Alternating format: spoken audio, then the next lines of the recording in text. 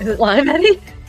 I'm hoping it's live. If it ain't, I'm sorry. I was telling my kid to make dinner. She's making nachos tonight. I guess she's getting prepped for Super Bowl Sunday. I want everybody to let me know in the chat if you're going to be here for Super Bowl Sunday. I will be here, and I'm hoping that you'll be here.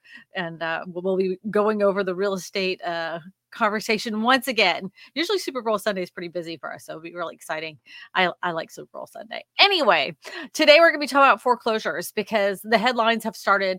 I think they're bored. Honest to God, I think these dudes are bored on what they want to say as far as articles are concerned. They know that the real estate market's a hot topic, but they have run out of conversation. So they're talking about foreclosure numbers right now. So we're going to get into that and what it means for you in your area. Hey, Nancy, thank you. I love this channel too. I'm glad you're a part of it. I'm glad you're here every week. I appreciate you. Hey, Debbie, how's it going? Greetings, Earthlings, she says. Hello from the UK, Crow Homestead. Nice to see you. Nice to see you. Nice to see you too, Lawnmower. It's good to see you. I hope everybody was going to be able to make it for the Super Bowl Sunday. I understand. My feelings won't be too hurt if you can't make it for Super Bowl Sunday. That's for sure. We have no guests today, by the way.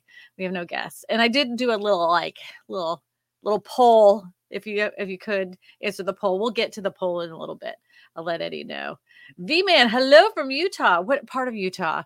I was in what is it? Where was I? I was in Utah. I was in Hurricane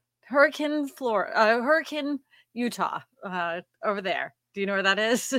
Near St. George? That's where I was. Hurricane. I think it's called Hurricane, but it's spelled hurricane. But I think they say hurricane. I could be wrong. Anyway, hello from Las Vegas. I'm leaving Las Vegas. Hey, D-Jack, nice to see you. I love you too. Glen Allen, Virginia. Nice to see you, Debbie. Debbie. Hi, y'all. It's nice to see you, SB. I see you commenting in the comment section of some of my videos recently. Thank you so much. I appreciate it. D-Jack, hello from New York City. Welcome to New York. Idaho in the house. You know what? I have to say, I never really did say thank you to our guest last week. He was fantastic. And I'm definitely going to have him on again if he'll come on. He was really good. He's such a calm, I'm such a spaz, and he's like the voice of calmness and reasonability. And I'm the one that's like, so it was nice to have somebody on there.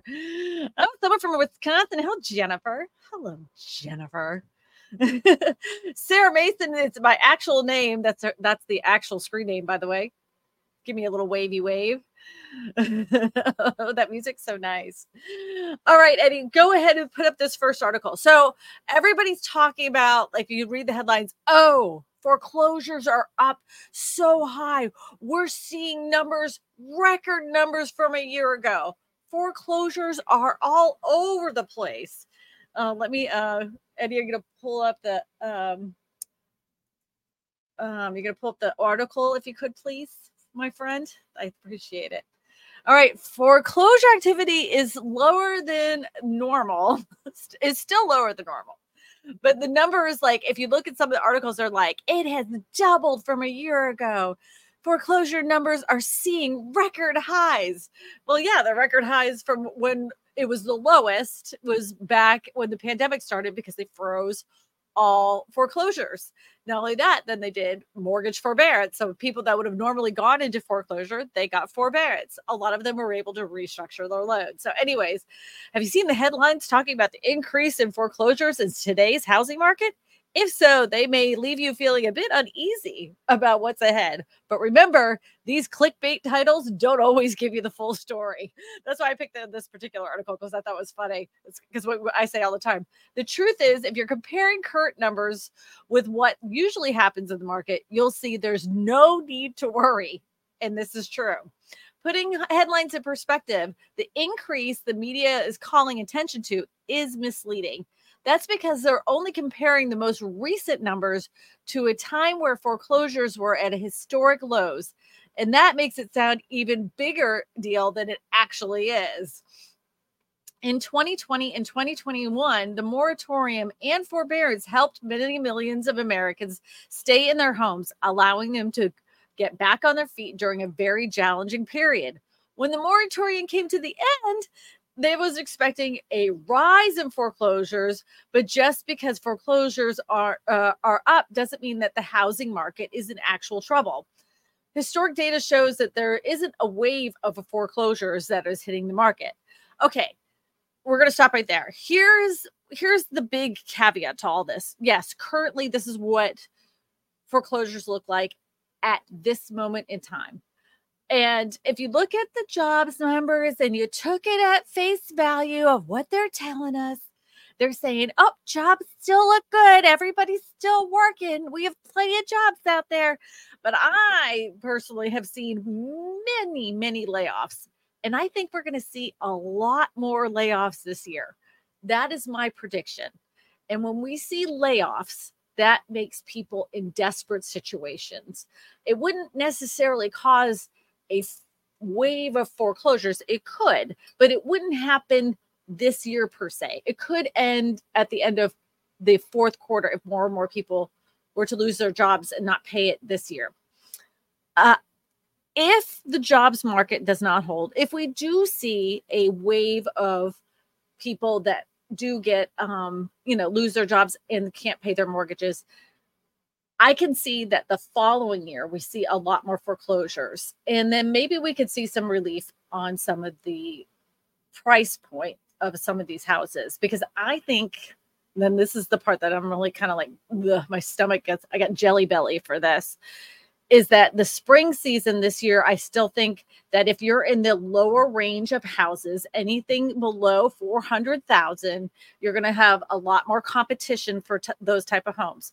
If you can find new construction in there, you're going to be lucky, because builders are doing a lot more for home buyers when it comes to getting them a good loan. They're buying down points.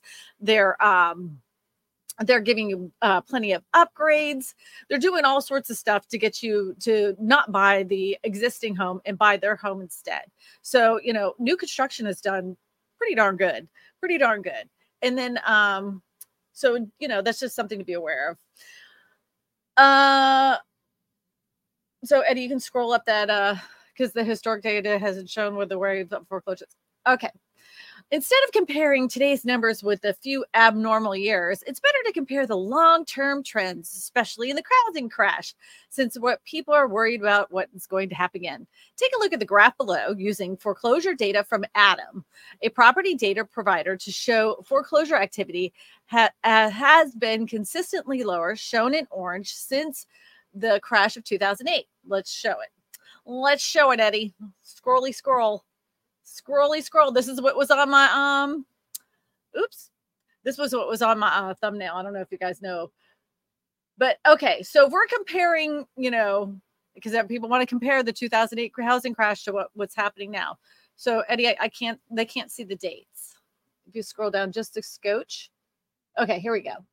So if you look right there, back in the day in 2008, we had over 2 million. 2.3 million. Then in 2009, 2.8 million. Then 2010, 2.9 million. And then in 2011, it slowly started going down. And we have been nowhere near that since then. We're only at 357,000 in 2023, right? So we're nowhere near those numbers that we were even as far back as 2017. That was 677,000. We haven't even gotten to that point. So don't believe the hype is what I'm getting at. When people say there's going to be this wave of foreclosures that is going to hit the market, I think they're blowing smoke up your rear end. Jacqueline Spence says the crash bros constantly talk about that, and Phoenix market is going to crash 50%. I've been doing this for 34 years. I saw 2008 coming in 2005. Things are different, and banks do not want to take homes back again. And that is the other thing, because even when this, everybody was taking the forbearance and everything, the banks were offering restructuring of loans to people because they didn't want them to foreclose. It's a big freaking headache on their end. The what they had to set up, the systems they had to go through just to set it up so people could short sale and foreclose during that time. They went from they didn't know what the heck they were doing to they had a pretty streamlined system, but it took forever. It took forever. And the communication between bank, lenders, titles companies, and real estate agents for a foreclosure or a short sale was exhausting. It was exhausting. I'm sure Jacqueline can vouch for me on this. They don't want to go through that again. It made them lose a lot of money because you remember every day that someone's not paying on that mortgage is a day that those banks are losing money on the table.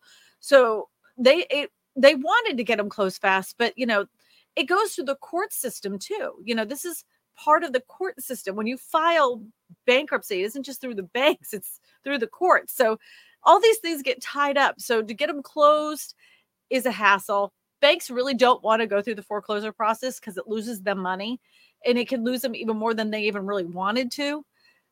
And let's just put if I was to I'm just putting a out there, if the crystal ball says the housing market is going to be affected by the jobs market because layoffs are going to happen and people are going to start losing their homes, right? They're just got their woof, poof, jobs market collapse.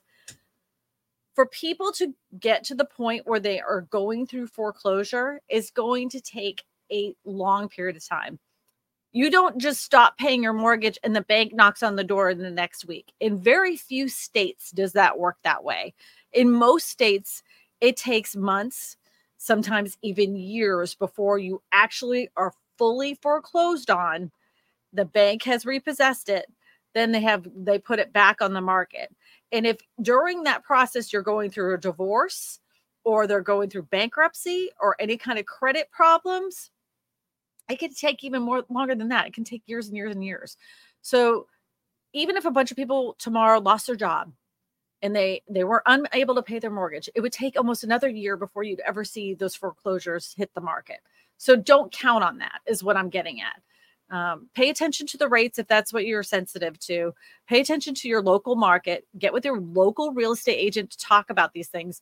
But that doesn't mean that there isn't foreclosures out there. I always tell everybody to go to the federal website, HUDhomestore.com or HUDhomestore.gov, not org. It's either org or gov. But I'm going to tell you right now, if they're asking you to pay a fee to look at their foreclosures on HUD, they faked the website. It's free to go look at listings on the HUD Home Store. That's the one from the government itself. So just be very aware of that. Just be very aware of that. And the other thing about the HUD houses I'm going to tell you too is if you do look at foreclosures through HUD and it's new to the market, HUD will actually take your offer before they ever work with a corporate investor. They want people, single family owners. They do not want corporate investors. They would rather the average Joe be able to get one of their foreclosed homes over an investor. So usually they hold it. They'll hold that listing for 14 days before they leave it open for investors to bid on it, which I happen to like. I think it's a great idea. I think they should do that with all foreclosures, especially in the climate of real estate today. Especially with more and more corporate investors digging their greedy little fingers, trying to mess with the housing market because they've done a heck of a job in the last couple of years, man. They have done some wielding of some magical garbage all over us. So BD1 says, question, is the article reporting fake news, Texas home flood insurance, Texas homes flood housing market? It was on Newsweek, January 2022. Eddie, can you see if you pull that up, please? Look, Eddie's right on it, man. Texas homes flood housing market. Let's take a look-see. It was January 22nd. Let's scroll on down. Mr. Man.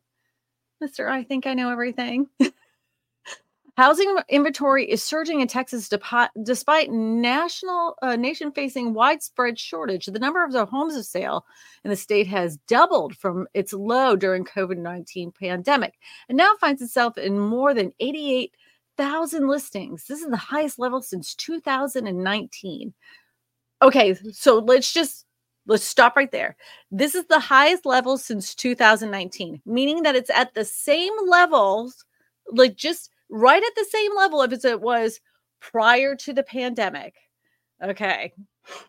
U.S. housing activity, active listings count for homes, meanwhile, less than 800,000, with Texas making up about 90,000.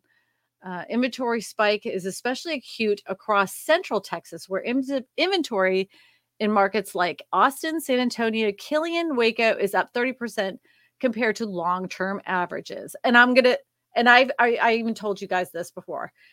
I knew that because in Austin, those new homes they were going crazy. They were going crazy. They're building tons of those homes. And I don't know if you know, Killeen isn't that far. I'm probably saying the last name, Killeen. I'm probably saying that name wrong, but they are not too far away from like Dallas, Fort Worth, around that area.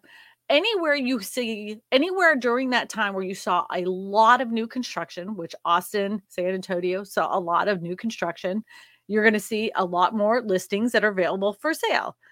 That's why there's the supply and demand problem. That's what caused the problem in 2008. We had a ton of new construction that was on the market that sat, and the home prices ended up coming down because we had too much supply.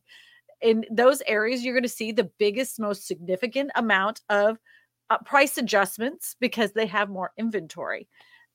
This doesn't surprise me.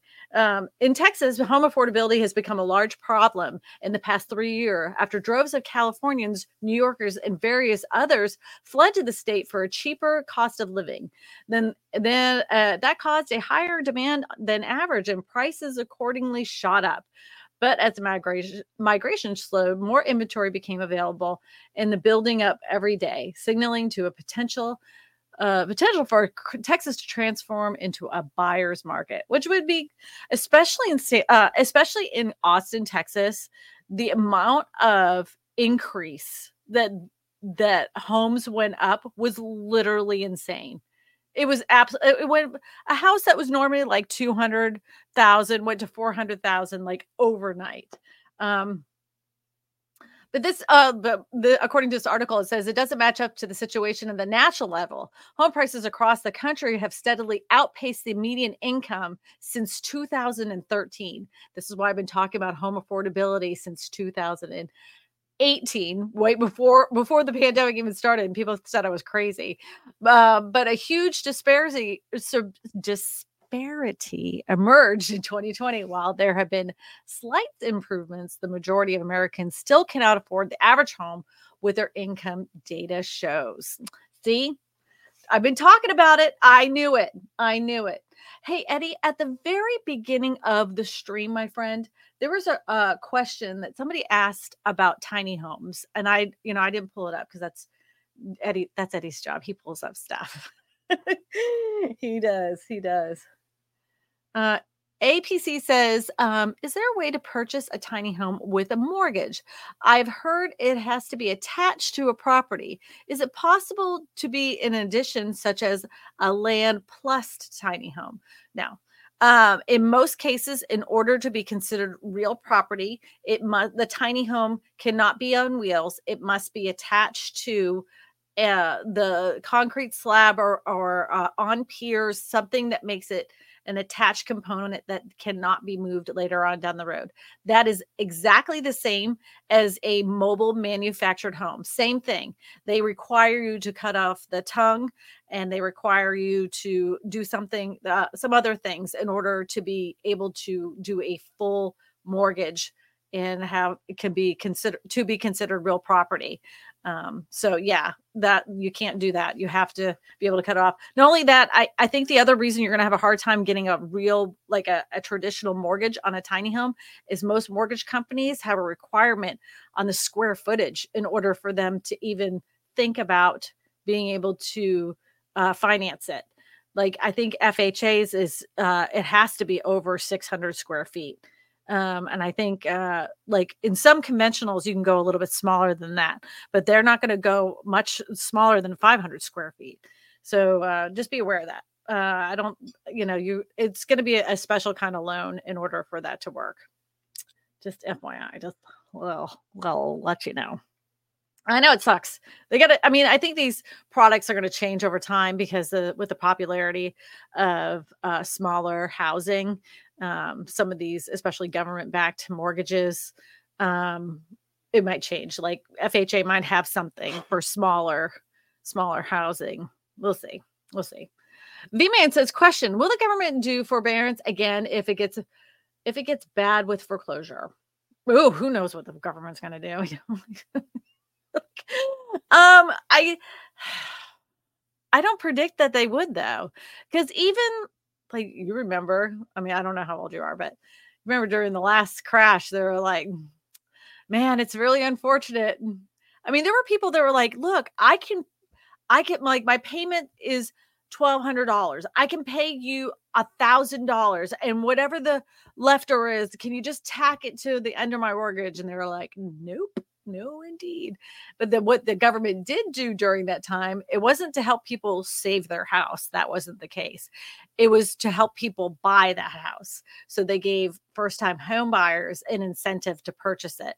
So instead of giving the 1,500 or 3,500 to the homeowner that was losing their home, they gave it to the home buyer to buy their house that they were losing.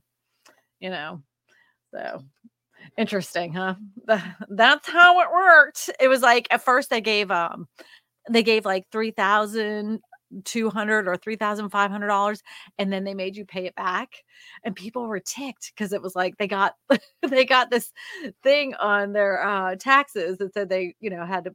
It was taxed, basically taxed money they received, and then the very like right after the year was over with, they were like, "Oh, you want $6,500, and we won't tax you this time."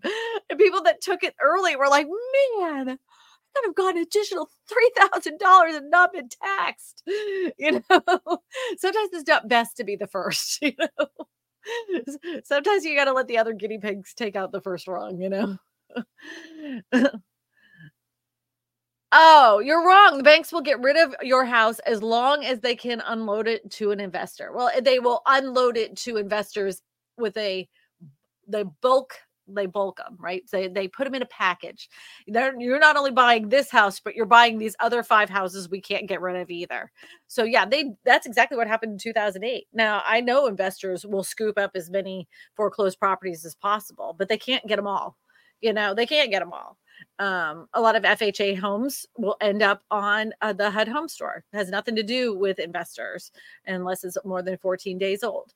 So, but your smaller banks, of course, they're going to bundle them up. They'll bundle up a good 15 houses, and 10 of them are questionable, and 5 of them will be gems, and they'll, fix them up and make them into rental properties. There's no doubt about it. But there's always opportunity out there there is, whenever there's tragedy, you have to look at the opportunity, you know.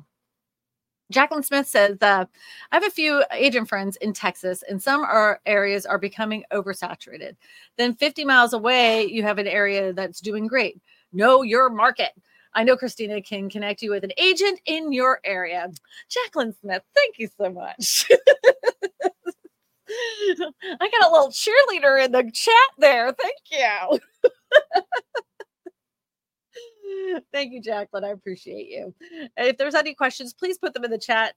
Eddie will put them up on the screen for you. If you want your question to be like the first one, just go ahead and do a super chat. Super chats always get priority to the other questions. Brandon Everett says, do you think rates will reach around 5.5 by the end of the year? I want to keep our buy down and refinance. Okay. If this is just me guessing, do not make any financial decisions by what's going to come out of my mouth next. Do not put this as gospel. Do not put this as a sharp line in the sand that needs to be cemented in. This is my personal feelings only. Again, not financial advice. In an election year, when somebody really wants to be elected, they seem to have an influence on rates. And I think the closer we get to the election, the better the rates are going to be. This is just my opinion. You take it with a grain of salt, and please do not just listen to me. Listen to a bunch of different people. But yeah, that's what I think they will get. The best they are going to get the closer we get to an election. That's what I would say. Doom and gloom sells more news. Well, I'm here to set you straight because I don't see foreclosures happening this year.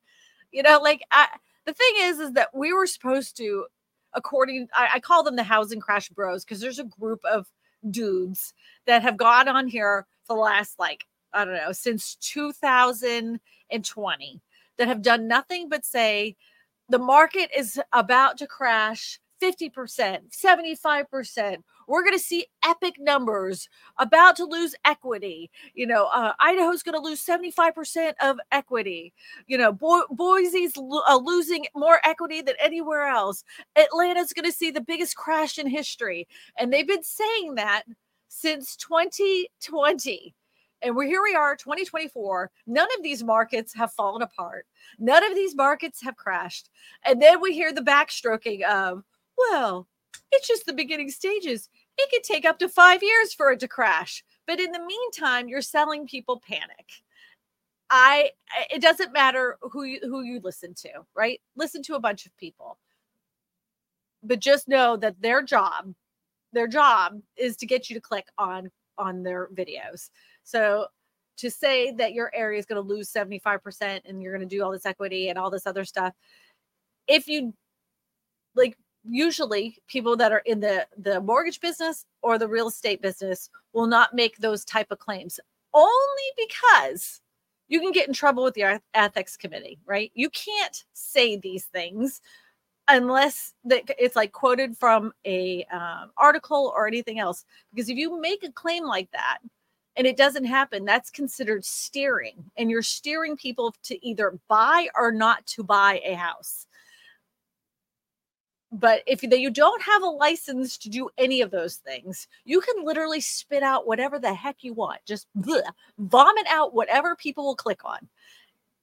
And that's how they make their money. Some of them are making $40,000 to $50,000 a month by spilling a bunch of garbage for the last few years. Anyways, that is just me. I'll get off my soapbox now because it frustrates me.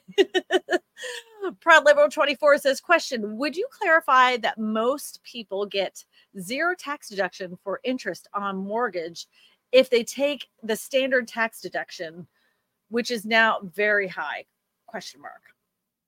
I am not a tax person. I will not even pretend that I know how to answer this in any way, shape, or form. God, I wish that mortgage guy was on here again. I'm the person that has the shoebox of receipts, walks into the tax lady's office and say, do something with these. Here's everything. Just everything in my life is right here. Please do what you have to do. And then I sign at the end of the dotted line and I pay her, I pay my taxes and I walk out. I don't know anymore. I don't know. Overjoyed says, don't trust any market. What you used to be great areas for logistics and tech jobs are losing tens of thousands of jobs. Next ghost towns will be with new subdivisions. Well, I mean, I think the whole thing, no matter what, is we have entered in a new type of home buyer, new type of person that is purchasing homes. No longer is a specific area dependent on one specific industry to keep it going. A lot of people that now are more open to moving to the middle of the country, which would have never been on their radar before, is because they have the ability to work at jobs from home. They're like, I can move to the middle of the country and have 16 acres and live in a tiny home and live off the grid and just have like a, Starlink or whatever for my internet and do my job. That's becoming more and more of a viable option for younger families. So even as you see some areas that are like tech areas, I don't see them falling apart like we saw necessarily in Detroit, that was completely reliant on the car industry. I think it's just we've entered a whole different world now than we did when Detroit fell, you know? So just think about that as all. Just think about that as all. I want to know how many people are open to the idea. Like, if you could, if your job all of a sudden became remote and your company gave you a contract and said, look, we're going to pay you this same income, you can live anywhere in the country, would you consider moving to a smaller city, maybe outside your state, where you could get basically the same home that you're living in now for half the money with a big piece of land? Would you do it? Would you consider it? Would it be something that you would even think about, or would you stay where you're at? Do you have to like live in the city? It's interesting to know, because I totally sell it all. Get me out of here. I'll move anywhere. I don't have a problem with it. Beth R says, I don't understand why people would foreclose in this market. I think sometimes people come from a place of desperation. I don't get it either, because they probably have a huge equity position, but I think they feel like they can backtrack, like I've even back in the day, I talked to this woman, I'm just a couple payments behind and I'm going to be able to catch up as soon as this job's done. Like once I get the money from this job, I'll be able to pay it off. And well, then that job never came done and it never came to fruition. Some people are dreamers, and you can't help them. But yeah, I don't know why they would do it. For the first time in like, I think 6 years, I heard somebody short selling. I was like, what? But that's because they took out a second mortgage and it sucked up all their equity. They had 2 mortgages. They had 2, and that's the reason why they had a short sale. They used their house like an ATM machine. It says more than 30,000 tech employees lose jobs globally in the first month of 2024. This is what I'm talking about, though. The layoffs. Yeah. This year, 2024, started off on a worse note for tech employees, as more than 122 tech companies and startups laid off 30,000 workers in January itself, while the jobs cuts continue unabated. According to data compiled by the layoff tracking website layoffs.fyi, 122 companies have shown the door to 31,751 employees as of February 3rd. Oh, this is really good stuff, Eddie. You're right on the date. I think today's the 4th, isn't it? This is good. Tech companies, including startups, the world has fired more than 425,000 employees in 2022 and in 2023, which with more than 36,000 employees being sacked in India in the same time frame. This is my concern. Like, I realize, every time they come out with these job numbers, they're like, we added another 357,000 jobs. And I'm like, then you turn on like anything, they're like layoffs here, layoffs there. And then you go to the grocery store, they're like, oh yeah, the plant just went ahead and laid off a bunch of people. Not only that, then there's this other thing, remember quiet quitting? People now, they're doing quiet firing. They're making it so miserable for people that they'll quit instead of them letting them go, because they don't want to have to pay them the benefits. So they make them so miserable that they'll leave. So they're doing like quiet firing that way. It says U.S. employers added a surprising 353,000 jobs in January. I have to ask you people in the chat, do you believe this? Do you believe that America, I mean, I'm not saying that I'm a genius in numbers, but do you believe that the American economy added another 354,000 jobs? I have to know. Friday's government report showed that the last month's job gain roughly twice of what the economists said it predicted. Top December gained 333,000, a figure that was itself revised sharply higher. The unemployment rate stayed at 3.7%, just above the half century low. Oh, see, everybody's like, nope, nope, lies. And you know that I have to tell you this job numbers for the last 10 years have always to me been smoke and mirrors, total stinky bullpucky. I'll just leave it out at that. Wages rose unexpectedly. I don't believe this either. In January, too, the average hourly pay climbed sharply by 0.6% from December, the fastest monthly gain in nearly 2 years, and 4.5% in January 2023. Strong hiring and wage growth could complicate or delay the Federal Reserve's intention to start cutting rates later this year. I mean, who's making more money? Like, I want to know what company's going, you know what? We're just going to go pay you more. Who's got a bonus? Who got a bonus at the beginning of January? Nope, nobody's believing it. Nope, nobody's believing it. It's like, I don't, yeah, yeah, recruiters. Like, yeah, part-time work. Yeah, maybe that's what it is. That's what it is part-time work. Because I know a lot of people that have 3 jobs just to make it.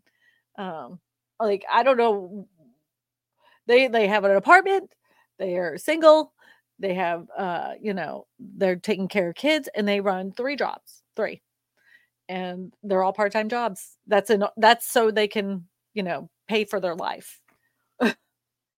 Crazy. Yeah, no one's believing the job numbers.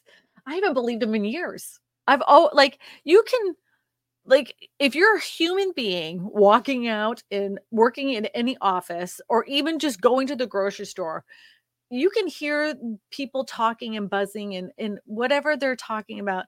You hear people talk about job layoffs. You talk about people, like when people are excited at a restaurant or whatever, they'll say, "Oh, I'm so glad I got that raise."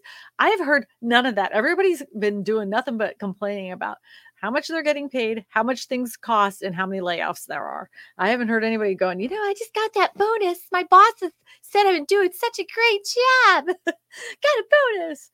Yeah. So Tracy Warren says severe pay cut in 2022, trying to recover, have to work 2 jobs. See, that's what I'm talking about. Yeah. I think we're getting sold a pack of lies.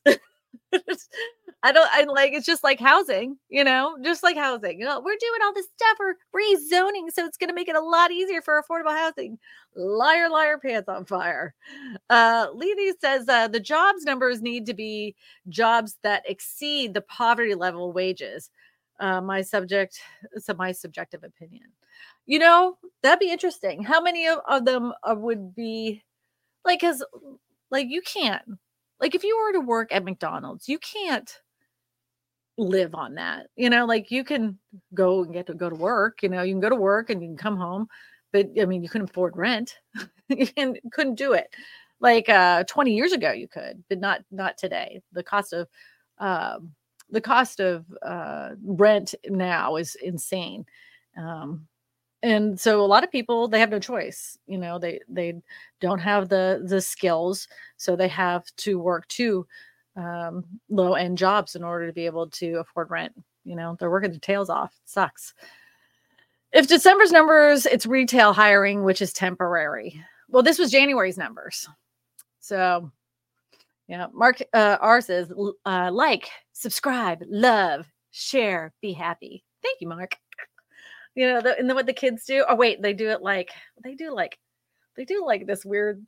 They do this thing. I don't. How do they? What do they? Is it this? I don't know. I can't do it. I'm not a kid. We're gonna have to figure this out. MH08 says, "I've done the math on making former garbage into an ADU. It's a return. It offers no return. Yeah, yeah." A former garage. Yeah, I've done the math, making a former garage into an ADU. It offers no return. I think it depends on where you're at, though. Let's be real. Like if okay, so I've seen those conversions cost stupid money.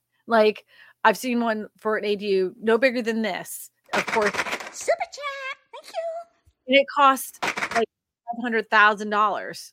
You're not gonna get much of a return on investment on that. Like, you're just not, you know. But if you're doing a conversion, I guess it could. That is going to be very area specific. Yep. Charles G. He's doing a little flexy in his picture, his little profile picture.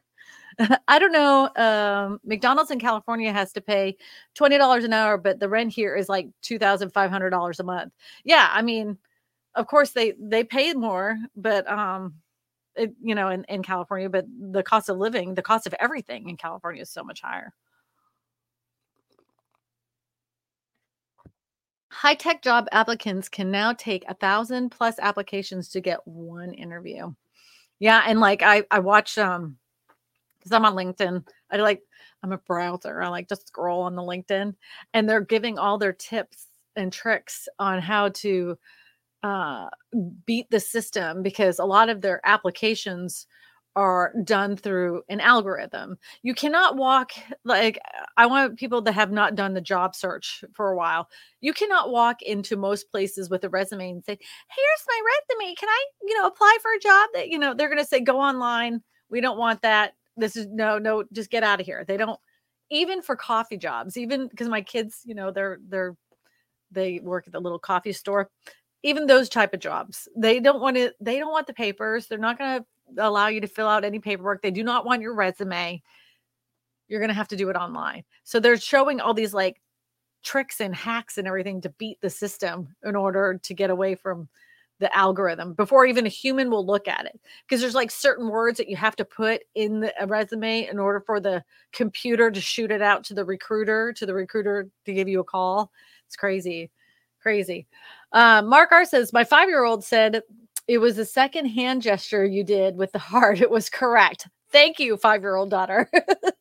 That's why all the kids do. And she also said hello to you. She says she likes your hair and has the same haircut. Oh, thank you. My hair is chemically created. It's not real hair. It's chemically created.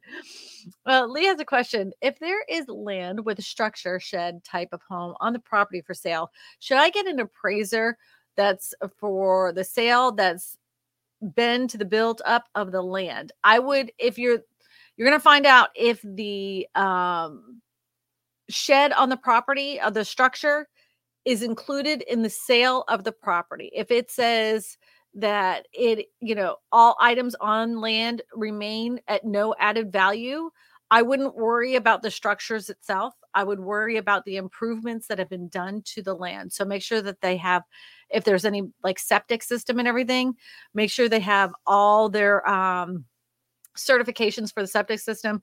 If they have a survey on file, that way you can look to see if the structures they do have on there are in the correct places or not. And also know that if you're getting a barndominium, a lot of times the setbacks will be different than it would be for a traditional style home, because of the fact that a barndominium is considered a barn and they allow more variance for agricultural structures than they do for a house. So just know that. I would ask the person that has it listed for all documentation pertaining to that piece of land, surveys, certificates, including flood certificate as well. But I wouldn't worry about the actual structures, because they're probably, if they're just a shed, they're considered no value on mortgages.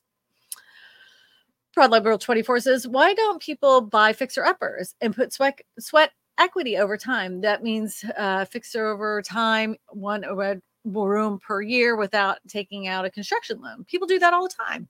All the time. That is very common that people do that.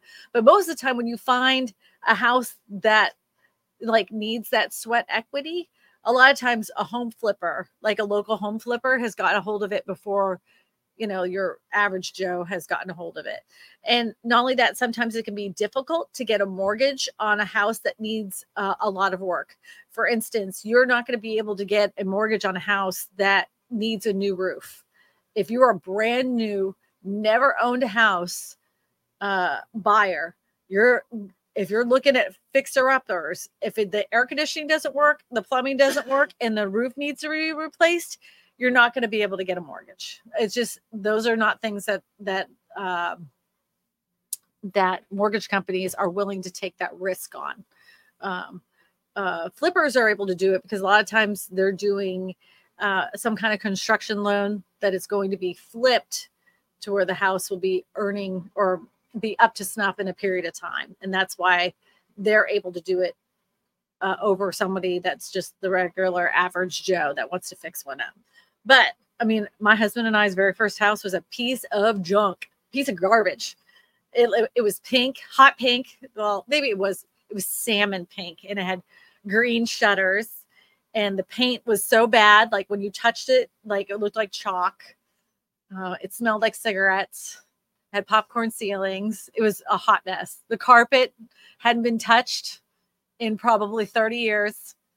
You just leave it at that. You can imagine the smell. But we did it. We fixed it up, Everybody does it. Yeah. If you can find something like that, yeah, they'll do it. And people don't have a problem fixing them up. I think the narrative that a lot of people, I've heard people say, like, young people just want to have new and they don't want to fix things up. It's a bunch of crap.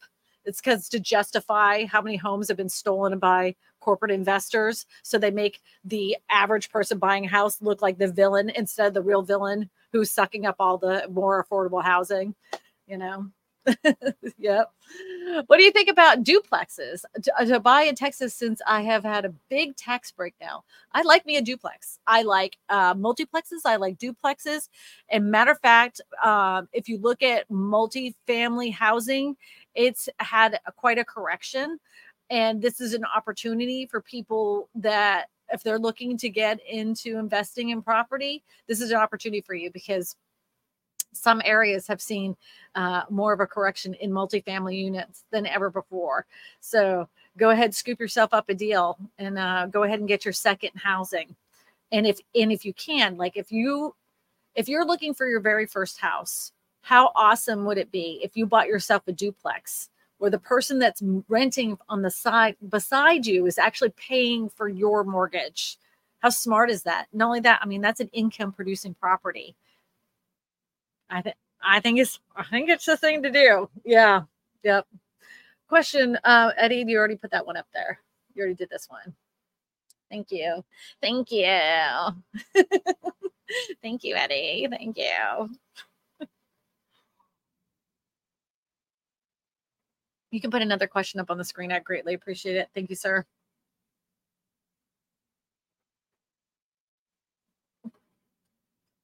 You might have seen him. He's in the back. He's going to put a question up on the screen any moment. Go ahead, Eddie, put a question on the screen. You're making it a very uncomfortable silence. I don't like it. Do you want me to grab the question? All right, here we go. I already did that. You already did this one. I'll go ahead and grab one. Goodness gracious, great balls of fire. He fell asleep. I think he did fall asleep. Poor dude. Is consider a shed wall a penny 20 by 60 by 6. Deep estimated cost for steel frame with a biocarbonate sheathing. Is it considered a shed? Well, okay. You have to go with building code in your area. What does building code consider that structure, right? Because like this building right here I'm in is considered a shed. It is 100%. It has full insulation on the outside and on the inside, and even in the ceiling. It has full electricity. It has full internet access. Was it Cat 5 out here? Cat 6. Sorry, I was being corrected. Cat 6 out here. But they still consider this a shed, right? But in some areas, it would not be considered a shed. It's going to depend on your state, right? And your county, because counties can say tiny homes are considered a shed, but a tiny home on wheels is considered an RV. So if you have a tiny home that's not on wheels and it's in your backyard, they'll tell you to remove it. But if you have a tiny home on wheels, you can have it in RV parking, and you can get a RV parking permit. And that depends on the area again where you live, So I can't tell you if it's considered a living structure or not. That's going to be has to do with your code enforcement in your area. Yeah, I love me a tiny home. And if you guys are like thinking about tiny homes, but you're not going to do the tiny home that's on wheels, like you're looking at options, I want you to look at the smallest manufactured home, right? Because the cost of tiny homes per square foot is so expensive, super expensive. And for the same cost, you could get like double the size of a manufactured mobile home. And you're probably saying, oh, well, the tiny home is probably built to better specifications. They're built to no specifications because they're considered a tiny home. There's no like across the board specifications when it comes to tiny homes. So just know that if you're planning on doing like deciding on a tiny home or a manufactured home, go look at a manufactured home. Look what you could get price per square foot before you stick your nose up and poo poo on it. They make beautiful, nice, gorgeous manufactured homes. They're not what, you remember years ago when you were growing up as a kid. They're actually quite nice. So just consider that. Consider it before you poo poo on it. So Randy D says, question, have you seen Fleetwood Homes duplex line? They just debuted in Louisville Manufactured Home Show. Check them out. Oh, Eddie's gonna put them on the screen. Thanks, Edward. All right, let me put on the glasses here. All right. So each side is around 800 square feet. That's their duplex. I think my only concern for this, don't get me wrong, I love it, is that you are going to have a hard time finding a location to be able to allow for it to be, because zoning is going to be the biggest problem. Because this would be considered, what is it considered, modular, or is this considered a manufactured? And a lot of areas that allow for multifamily housing, like a duplex like this, multifamily, will not allow for manufactured. So the biggest problem this will have is zoning. I think it's great, though. I think it's great. Super cute.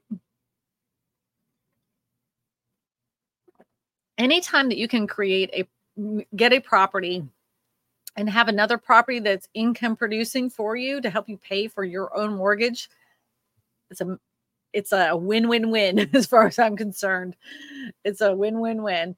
But word of warning, though, if you're planning on doing that, make sure you have in your calculations that you are going to be able to make that payment whether someone is in the other side or not. At least 6 months of their rent that you would be able to cover for yourself if you're unable to get a renter in on that specific income producing property. If you can't live 6 months without somebody being in there, then maybe you need to reconsider doing multifamily unit.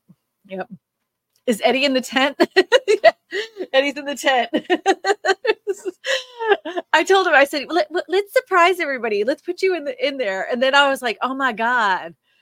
He says, well, the thing is, I was like worried because he starts coughing. He had the flu. If you guys don't remember, a couple weeks ago, he gave everybody in the house the flu. And I thought it'd be kind of funny. He was like, I should just do that for the Super Bowl. I'm like, no, let's do it. And then he started coughing. I went, oh man, I made a mistake. Made a big mistake. Eduardo, can you put the poll question up here? Because yeah, he said, give him a second. Yeah. Eddie's a Wizard of Oz. He's like the guy behind the curtain of the plays the strings. If you look, like, if you're really like desperate to look to find out what he looks like, there are videos of him out there in the world. And I think it was like 2 months ago, by accident, he hit live and he didn't put himself behind, so you could see him right in the front. I don't know why he hides. It makes it sound like he's like He's like freaky looking. He's a good looking dude. Yep. We got Sharon says, I love your program. I've learned a lot from you. I live in Tennessee. The home prices have skyrocketed. I'd love to sell my home, but buy something in the country, but I can't afford it. So like Sharon, I was kind of putting this out to everybody else. Would you be open to moving to another state? Like you would get your equity, like a lot of people did in California. They took all their equity, moved to Austin, Texas, and felt like they won the lottery because their dollar went so much further as far as homes were concerned. I mean, would you consider like moving to like, let's just say Nebraska, right? Where the homes in that area will be a lot less expensive. Would you consider it?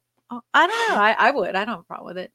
And it says, do you expect, this was the poll question I had. Do you guys expect more foreclosures in your area this year? 42% of you said yes. Yeah. 24% said nope. 29% said not sure. And 4% said maybe next year. And do you know, I'm one of the 4%. I don't see it happening this year. This is just my opinion. If it happens this year, it will probably be at the end of this year. Again, I don't think that is going to happen. Most likely, I think it's going to be the following year that we see more foreclosures hit the market, like an excess amount. And that's just if jobs aren't to maintain themselves, if we see more layoffs, then in 2025 would see more foreclosures. And that's just my opinion. Don't just that you can take it as my opinion and don't make any financial decisions because of it. Just yeah. Beth has a question. It says, do you think that what do I think about metal roofs? Are they worth it? Again, that's one of your areas. Hey, Eddie, what do you think about it? Eddie used to work in roofing a long time ago. Standing seam.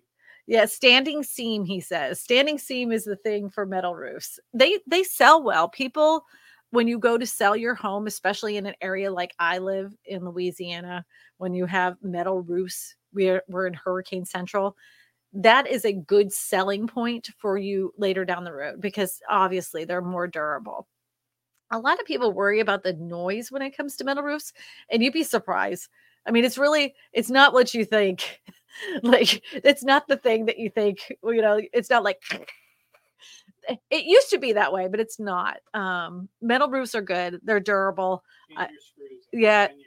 Eddie says, change your screws every 10 years. Glad he was in here, man. Glad he was in here.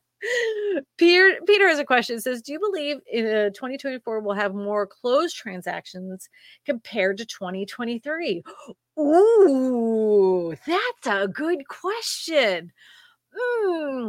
Yes, I do. I do, Peter, I do think so. And that the only reason being is I see more builders being more flexible as far as getting buying down interest rates, adding more closing costs, and getting people through the door in order to get the houses closed. And they're being more flexible. I see sellers now, if the interest rates continue, this would be only if the interest rates continue to creep down. If we get into low sixes or the high fives, we're going to see a lot more activity happening. A lot of people are locked into their rates. So they're not really wanting to sell. But if you can tempt people a lot more if you see rates in like the 5.5, 5.75, they're kind of like, yeah, it's a little bit more. Yeah, it's a little, you can tempt them more to sell than if it was at 8%. And that was obvious to what happened last year. You saw 8% and everybody said, nope, forget it. Everybody put their hands up there. Sellers weren't going to sell and buyers weren't going to buy. So if the rates continue to go down, I do see more transactions in 2024. I will stand by that. Yeah, that's a great question. That was a good question, Peter. Wow, thank you, Peter. I like it. I kind of sounded like the Lady Lois from Family Guy. Thank you, Peter. Next question, Eduardo. Are you getting stuck?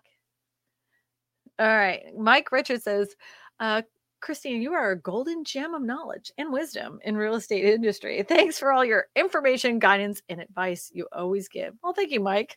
Thank you. I try, but I'm like, again, I always don't want everybody to like. I don't want anybody to take anything that I say as the gospel. I want you to do your own investigation because every single real estate market is completely different. Like the Baton Rouge market is 1,000 times different than the New Orleans market. They're only 35 minutes away from each other. But those two real estate markets are completely different. And even the agents that work in that area, how they do business is completely different. So like you have to put I'm talking about the real estate market as a whole. Always talk with a local real estate agent in your area in order to understand what's going on in your specific market. Yep. Crazy May Stash, my Massachusetts friend says, hope you're feeling better. Oh yeah, I'm feeling tons better. Tons better. I can light the world on fire. Question: how can I get a lender to give me a loan when I have a high credit score but a low SSI income without a cosigner? I'm in Minnesota. I don't know your financial situation.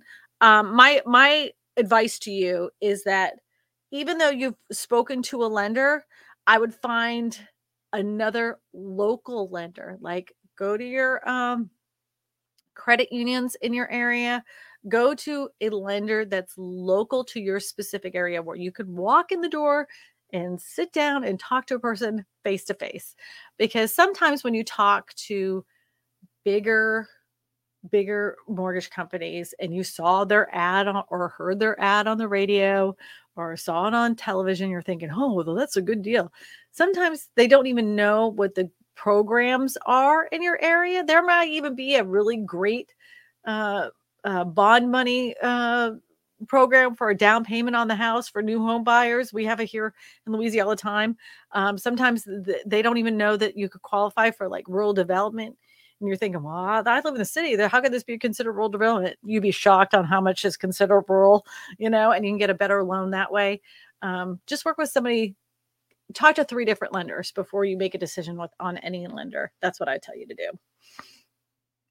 Oh, Eddie wants you to know that if you're considering a metal roof, you only need to change out the screws on your metal roof every 10 years if you're doing an R panel. Thank you, Edward, for clarifying. Nancy says, we will be selling our home to downsize in a hot market, Pacific Northwest. We owe $240K on a 2.45. Ooh, assumable. Valuation is at $500K. Should we highlight that it's assumable? Well, let me just put it this way. You're assumable, but they also are going to have to come up with all of that money up front. Not many people have, say they're going to pay the $500,000. Not many people have $260,000 in their pocket to be able to pay you for the house value. And so you're assuming their mortgage. That doesn't mean you can tack on the other part of it. You're only assuming the debt of $240,000, and you can't get another mortgage to make up for that. Well, at least you can in Louisiana. Maybe it's different where you are, but you cannot do that here in Louisiana. You're assuming the mortgage, whatever's left comes out of the pocket of the person that's buying, not an additional loan. So, it stinks. I mean, it totally doesn't hurt to put it in the listing itself. Who knows? Somebody might have that kind of money. Like some grandma was like, oh, I'm going to help you find your first house. Payments are, you never know. Put it on there. That's always a selling point, just go ahead and put it on there. The likelihood of somebody going to do that is pretty small. Not many people have, like I said, an additional like 260,000 just laying in their back pocket, but it's a selling point. I would put it on there. Mark says, great show. Thank you for the information and knowledge. We appreciate your thoughts and your experience and sharings. Aces. Yeah. we're doing it all, right? Okay. I think I got it. Nancy says, question. Oh, wait, sorry.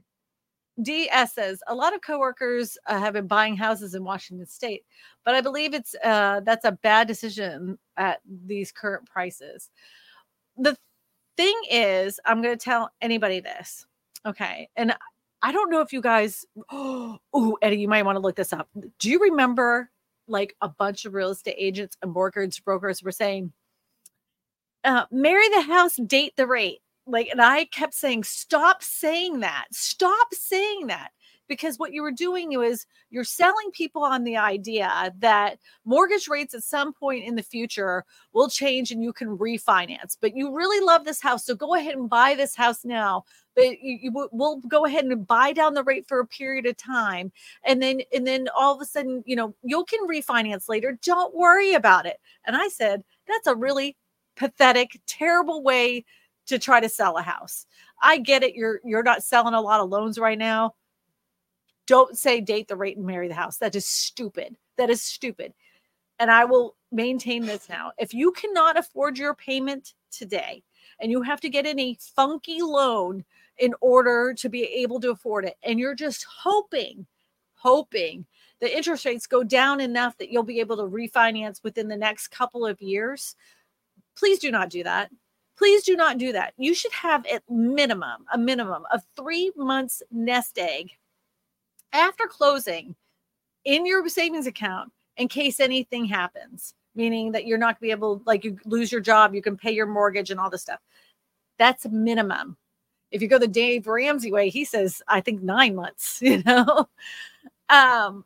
if someone's convincing you to purchase a house by using a funky loan to get it done, don't do it. Like, please do not do it. If you don't plan on living in that house for at least 7 years, you're like, oh, I'm probably going to sell it in 2 years. Don't expect to get any kind of equity return on your house. What happened in 2021 and 2022 and 2023 is unheard of.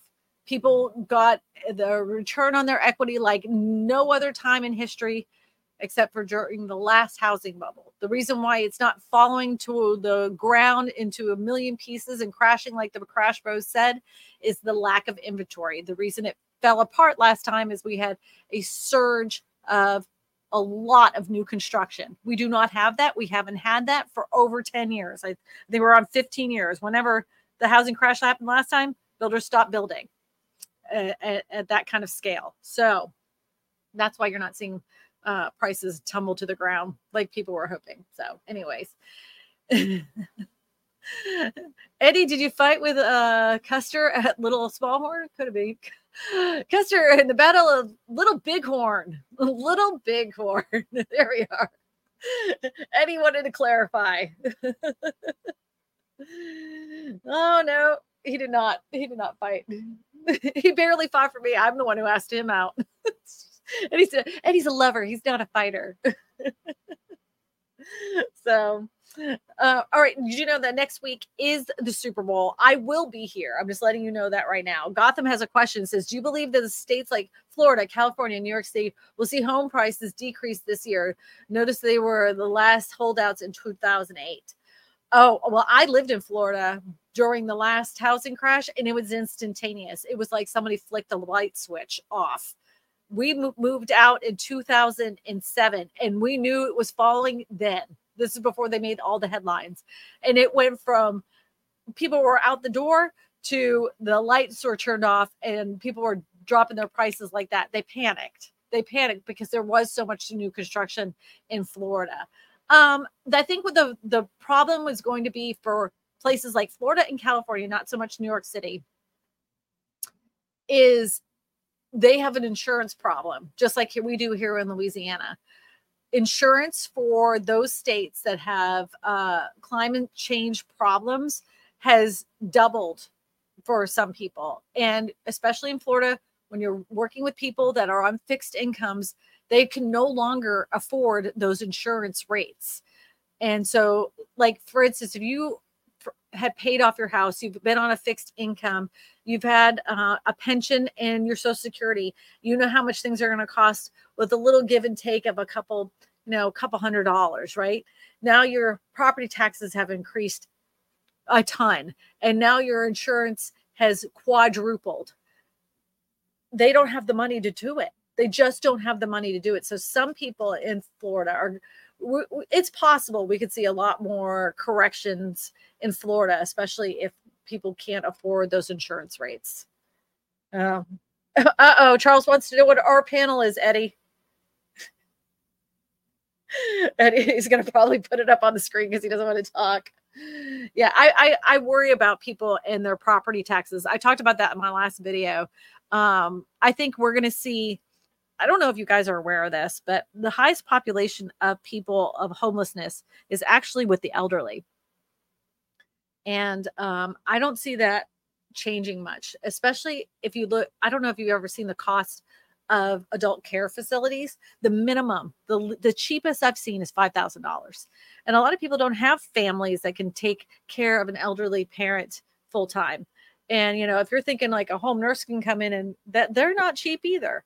So it's going to be interesting what happens as more and more baby boomers and Gen X get older, how things are going to shift as far as housing is concerned. I think we're going to see a lot more planned developments for seniors in areas like apartment buildings that will help them with their medical needs as well, like an assisted living type facility. So our panel is a multi-use wall and roof panel used primarily in pre-engineered metal building applications. Our panel is also a popular choice for residential metal roofing, especially in Southwest. An option for purlin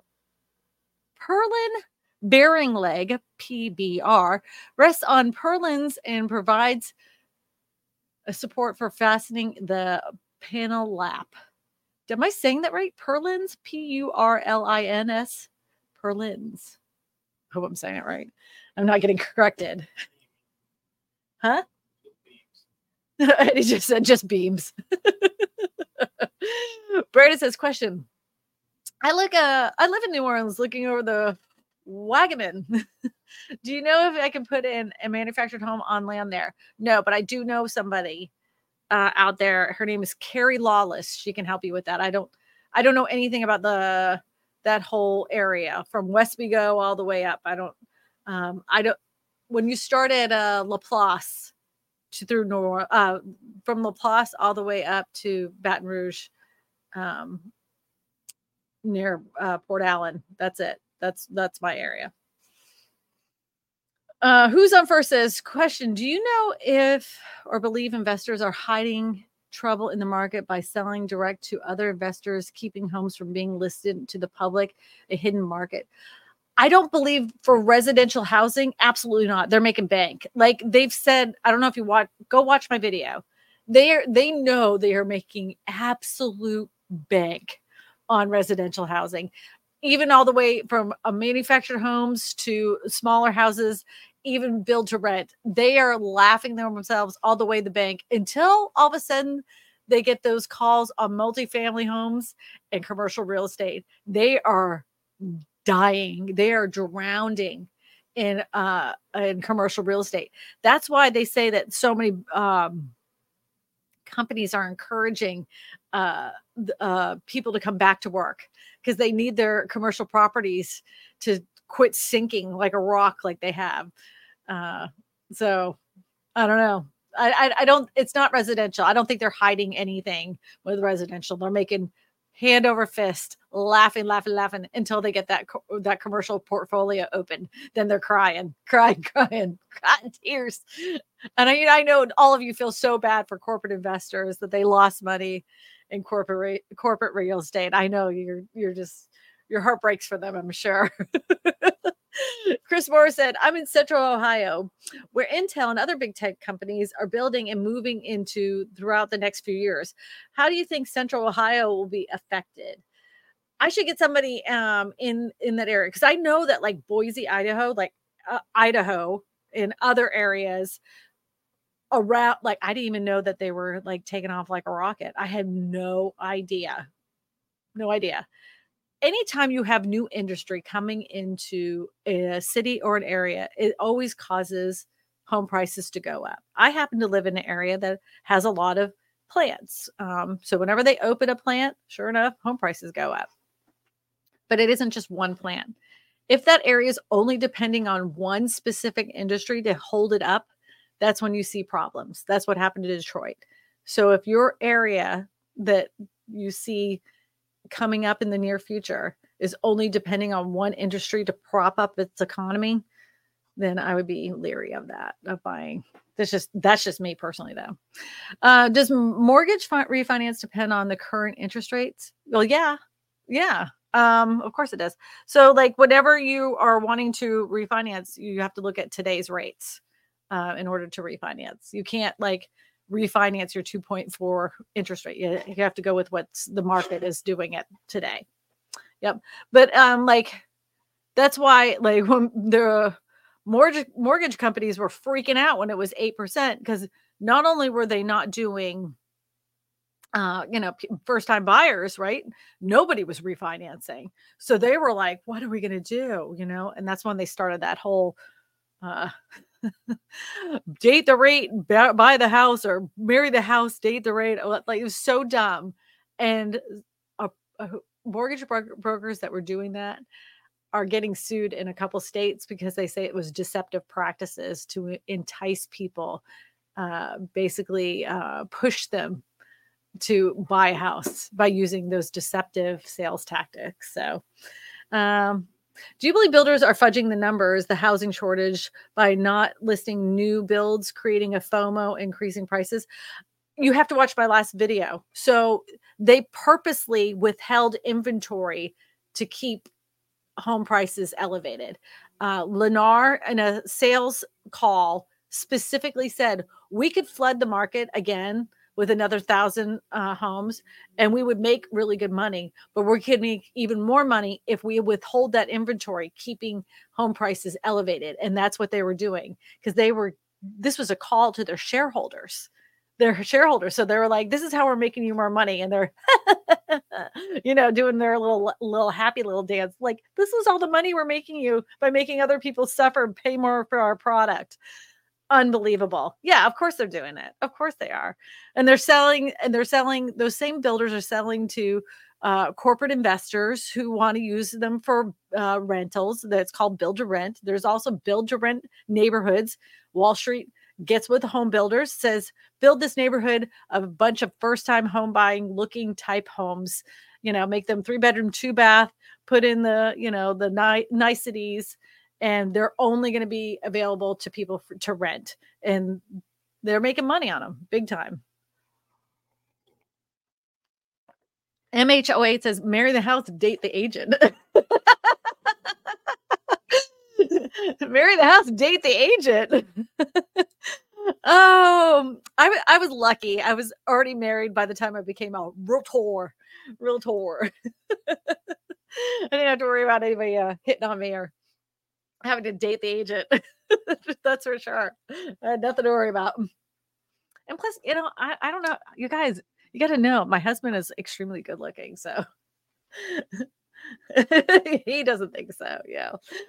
All right. Next week is Super Bowl Sunday. I will be here. We will talk about the real estate market. We will talk about the headlines. I will be completely honest with you with what's going on in our market. I'll be excited to do it with you before Super Bowl Sunday. Because, I know I'm going to burn up a bunch of guys because, Taylor Swift is playing the Super Bowl. And look how far she's come in a year. I mean, she just got into football. Look, she's already at the Super Bowl. I'm only doing that to burn up some of the dudes. That's it. So if you have any questions after the stream has already ends, just go ahead and put them in the comments section. And I will either A, answer them next week, or B, I will go ahead, because this is going to be a new segment, what happened last week. Or B, I'm going to go ahead and make a video about it, because this week I'm filming a video about somebody making a comment saying there's tons of houses out there, tons of houses, they're saying, that are under 200,000. So I'm going to put them to task, see if they really are. Give us your pick right now. Oh, well, Chiefs, I guess. Yeah, I'm going to go with them.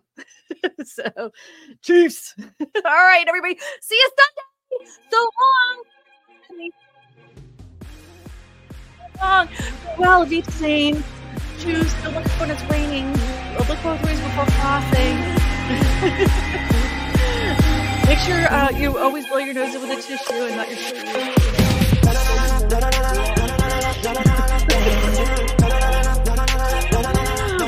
Do what we did.